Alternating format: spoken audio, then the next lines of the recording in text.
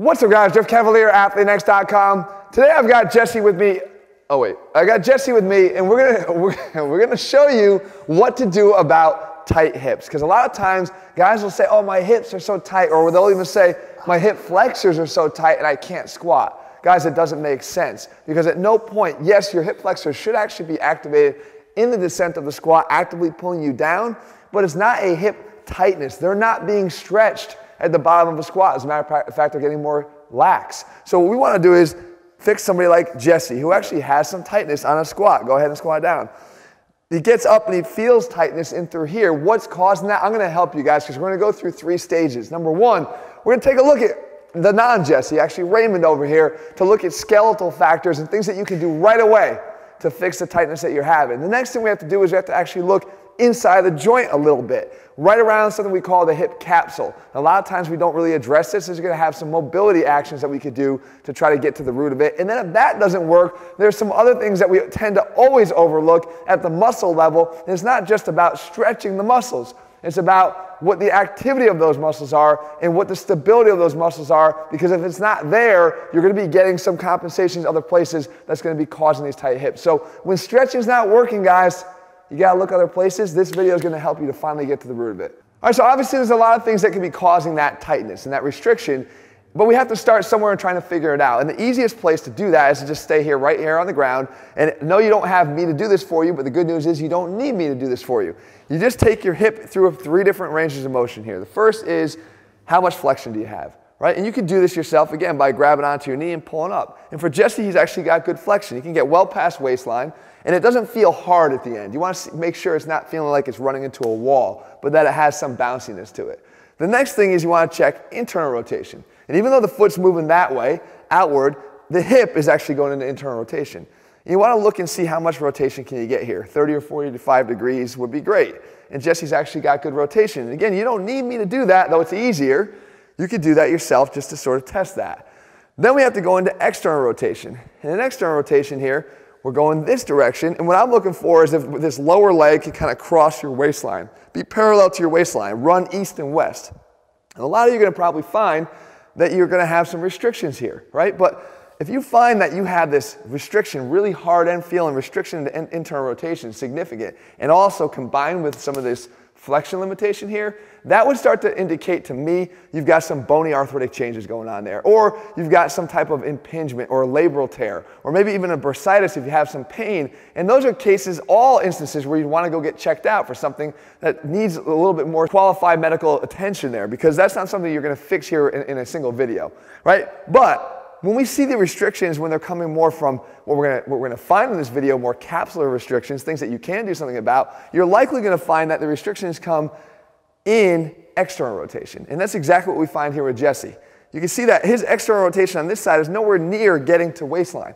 He's nowhere near parallel here to his waist. He's not running east-west. He's got all this lack of external rotation. So we need to try to figure out what is happening here. And we're going to look at the skeleton in the easiest of changes, because we know we could do some things just with his own posture and how he sets up for a squat to help alleviate that and create more room.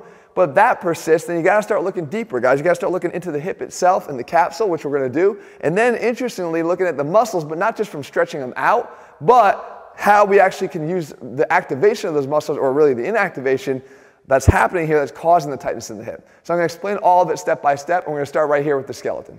All right, guys, so let's start off anatomically here, because it's the easiest thing, the thing that you can do just like this, just by changing position, but it helps to understand what's actually happening inside your hips when you go to squat. We should know that one of the requirements is to get into hip flexion, right? That's what a squat is. You're getting into a deep hip flexion.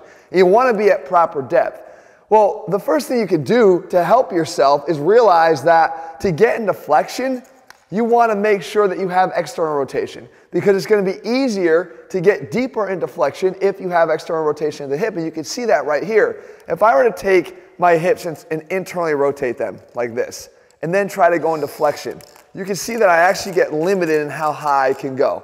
We get bony stops here inside the acetabulum here, the ball and socket of the hip. That actually gets cleared substantially more when I externally rotate the hip, and I can keep going all the way up here. That's when you see kids get way down into a deep squat. You have to externally rotate the hip to get there.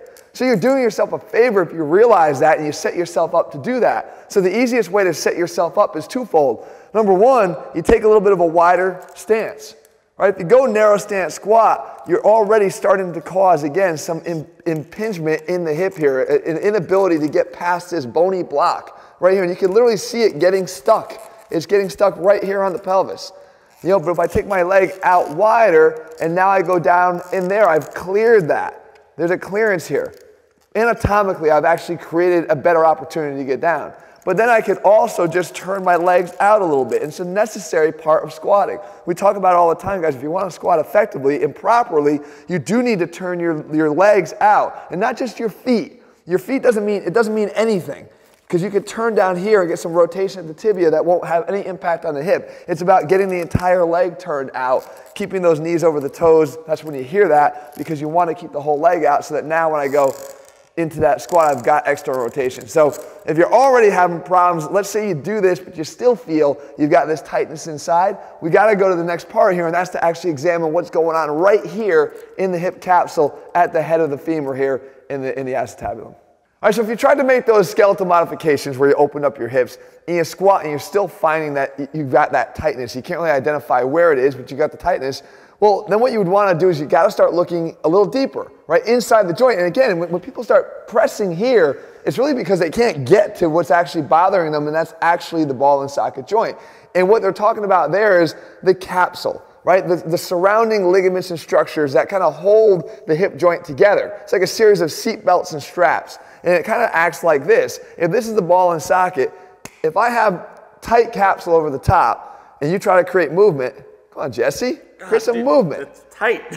Right. So that's the idea is that you're limiting the freedom of motion in here. But if I actually was able to use this, the head of the femur here, as a mobility tool to create more space by pushing into these areas of tightness so that I actually loosened it, now all this freedom of motion is back. We want to restore that. Well, we can do that, and we can actually do that very specifically here with Jesse to try to restore that external rotation and flexion that's needed in a squat. So what you do is you take a band, you anchor it to something behind you, and then you step into it on the affected side, which we know in this case is Jesse's hip, left hip. So now he anchors it up nice and high, not too high, careful, high, and then you put yourself with your foot up on a box. Now, if we want to just go into flexion, which a lot of people will have you do, is they just have you kind of sink into it, right? And what the band is doing on that high hip position is creating a little bit of a distraction in the hip joint to allow for some of that mobility and to allow it to sort of push into that posterior capsule, right, the tight posterior capsule, to allow more flexion. That's the idea. You're using your own bones as tools to stretch out the capsule. But we can do better than that because we know we need external rotation anyway. So we can combine them because they're going to happen in a combined way in a squat. So we actually dive down into flexion, but we allow the hip to turn out because we know that external rotation is being able to do this, to turn the foot in this direction, right? So the hip joint needs to go in external rotation. So Jesse's not just diving straight down into flexion, but he's diving into external rotation this way. Now, you can feel that? Yeah. All right, it's tight. Now what we do is, you gotta make sure, guys, that your foot still stays flat on the ground because, again, if we were to go translate this over to a squat, you don't wanna just let it roll. It's not gonna roll when you're squatting. Your feet still have to stay in contact with the ground. So that roll would be bad. You wanna keep this down and work on that external rotation. Go ahead, dive and open, there you go. At the same time, you get the benefit of hitting them both together since that's what you're gonna need when you get over there. Now, this is something you want to work on, especially again if you're still feeling that problem when you made the modifications of your stance. But beyond that, what we need to do is look another level, right? Because there could be something muscular that's going on, but it may not just be about stretching it. It could be more importantly about activating muscles that are far away from the area of your problems. Let me show you what that means. All right, so here's where things actually get interesting because we start to talk about the muscles, which is where most of us put all of our attention. But it's not about necessarily the flexibility of the muscles. And you do realize that there are a lot of muscles that cross the joint or at least impact the hip in its motion. There's like 27 muscles that will impact the motion of the hip. So we're not necessarily looking to dissect the function of every single muscle because that would take a real scientist to do that. We don't need to do that. All we want to do is look at overall motions. So if we can't get, in your case, in a lot of people's cases watching, if we can't get into hip external rotation, in general, what is probably restricted? Your internal rotators? Right, the stuff that's actually opposing external rotation. So whatever causes internal rotation in the hip would be potentially impacted here. Now, In your case, if you have a limitation in motion of the hip, what's interesting is the desire to go stretch it, or stretch the internal rotators in this case, is not really where I would start. See, I would start and see maybe there's some kind of a restriction caused for a reason. Because the number one thing your body always wants to do is it wants to stabilize the spine. Your spine, for good reason, is its main focus. Because an injury to the spine can be life-changing. Yeah. So what we want to do is always have stability there. Well, we know that the way the joints are set up in the body is that the knee is a stable joint. The hip is supposed to be really, really mobile, right? The ball and socket. But the low back needs to be stable. We alternate these stable and mobile joints. Right. Well, if the hip joint here is tight, why would that be? Maybe there's some instability where there should be stability. Right. And the place that I look right away is the low back. The low back is supposed to be stable. The spine is supposed to be stable. If the spine is not stable, maybe there's some compensation going on here. Right? So if we can wake up the muscles that are supposed to be providing stability to the pelvis and the trunk, then maybe the hip would say, all right, I can do my thing. So what I would do for you is I would put you through this move. I'd have you get on your side here, because again, this is the tight hip. So if this is your tight hip, I'd have you get in this position here, and we want to say, hey, what potentially could be causing some of that internal, like that tightness into internal rotation, okay? So I'd have you get in this position here. Now I want you to perform a side bridge. But when you perform the side bridge, you're going to drive through your adductors, the muscles on the inside here, to try to pull up. Oh, yeah, I feel that. Right. Okay, now all I'm looking for is just for you to hold that. And I'll awaken these muscles on the inside here that's driving this. Now this is here for support. Now let's say this is too hard for you. Let's shorten it all up a little bit. Bring this up. You can bring this even like that. Now go ahead and push. You feel it still here? Yeah. A little easier, but it's still getting the job done here on the inside. So if we can awaken these muscles up, right? Now go ahead and lay back on your back again. And if I could take the test again and go into external rotation, I'm actually a little bit better, believe it or not. I mean, I'm actually, you can see this, I'm actually a little bit, before he had at least about a 30-degree lack here. He's closed that down a pretty good amount. If all of your rotation deficit goes away, then yeah, you're looking at an instability problem. You're looking at this tightening here. This is trying to cause the stability that you're lacking somewhere else. If you had the stability of your pelvis from the other places that are supposed to do it, then you wouldn't need to create this lockdown stability in your hip. It's supposed to be mobile. Right. So when it gets more comfortable knowing that its job is free to do what it has to do, it can actually restore the motion. If this doesn't clear it though, there's one more thing that we can do. Jesse, lay on your stomach.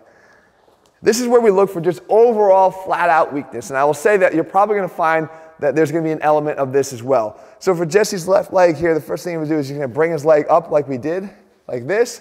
And now, first thing you want to do is you want to test your strength into rotation. So if he lifts his foot off the ground but keeps his knee down, what is his strength there? How does it feel? No, that's easy. Okay, easy. And actually, if you were to hold it and I would press, he actually could kind of resist me right there.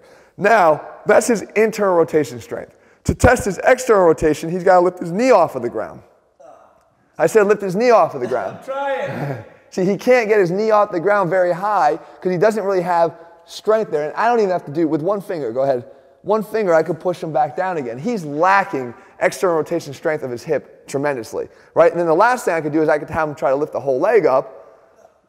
See, and as soon as he does, he dives right down into internal rotation. He has no strength in flexion. Lift it up again. The whole leg. In flexion with external rotation. He can't even keep it there. So I know he's got some weakness there, and that's something that we'd want to address. So things like hip miniband walks, clamshells, anything we could do to sort of strengthen the external rotators of the hip will be a good deal. The bottom line here, guys, is that there's a lot of causes for what's happening and why you feel tightness. The thing that's not happening here is a tightness in the flexors of the hip. When you go down into a squat, your flexors are getting shortened. Right? They're not lengthened. They're not being stretched. You don't need to stretch them anymore. Right. What you need to do is you need to figure out why you're having this actual cause. And if modifications in how you stand don't fix it, you move to the next level. If modifications in stretching out that capsule don't fix it, you need to move to the next level. If the mobility or stability of this joint isn't really affecting what you do, isn't really getting to the bottom of it by fixing that sort of inactivation of the muscles that are opposing what you're trying to do, you need to move to the next level. If the weakness is there, or let's say there is no weakness there, and you test out strong where Jesse failed miserably, you need to move to the next level. Guess what that next level is? Stretching the hip. Yeah. It comes last. Stretching the muscles of the hip are going to be the least impactful when it comes to getting to the real root of why you're feeling that tightness or having restriction when you get to the bottom of the squat. So guys, I hope you found this video helpful. In the meantime, if you're looking for programs where we put the science back in strength, because as you can see, these things matter, and there's a progression to what you should be doing at every step of the game. You want to assess what it is after you've made a change and then go from there. Not just keep doing the same things all the time expecting a different result. And our programs are based on that. If you head to athletenext.com right now, you can find the program that's best suited to your goals. In the meantime, if you haven't already, guys, please subscribe and turn your notifications so you never miss a video when we put one out. And make sure you leave your comments and thumbs up below. Let me know so I can cover for you to try to help you guys in your training and take you to that next level. All right, guys, be back here again soon. See ya.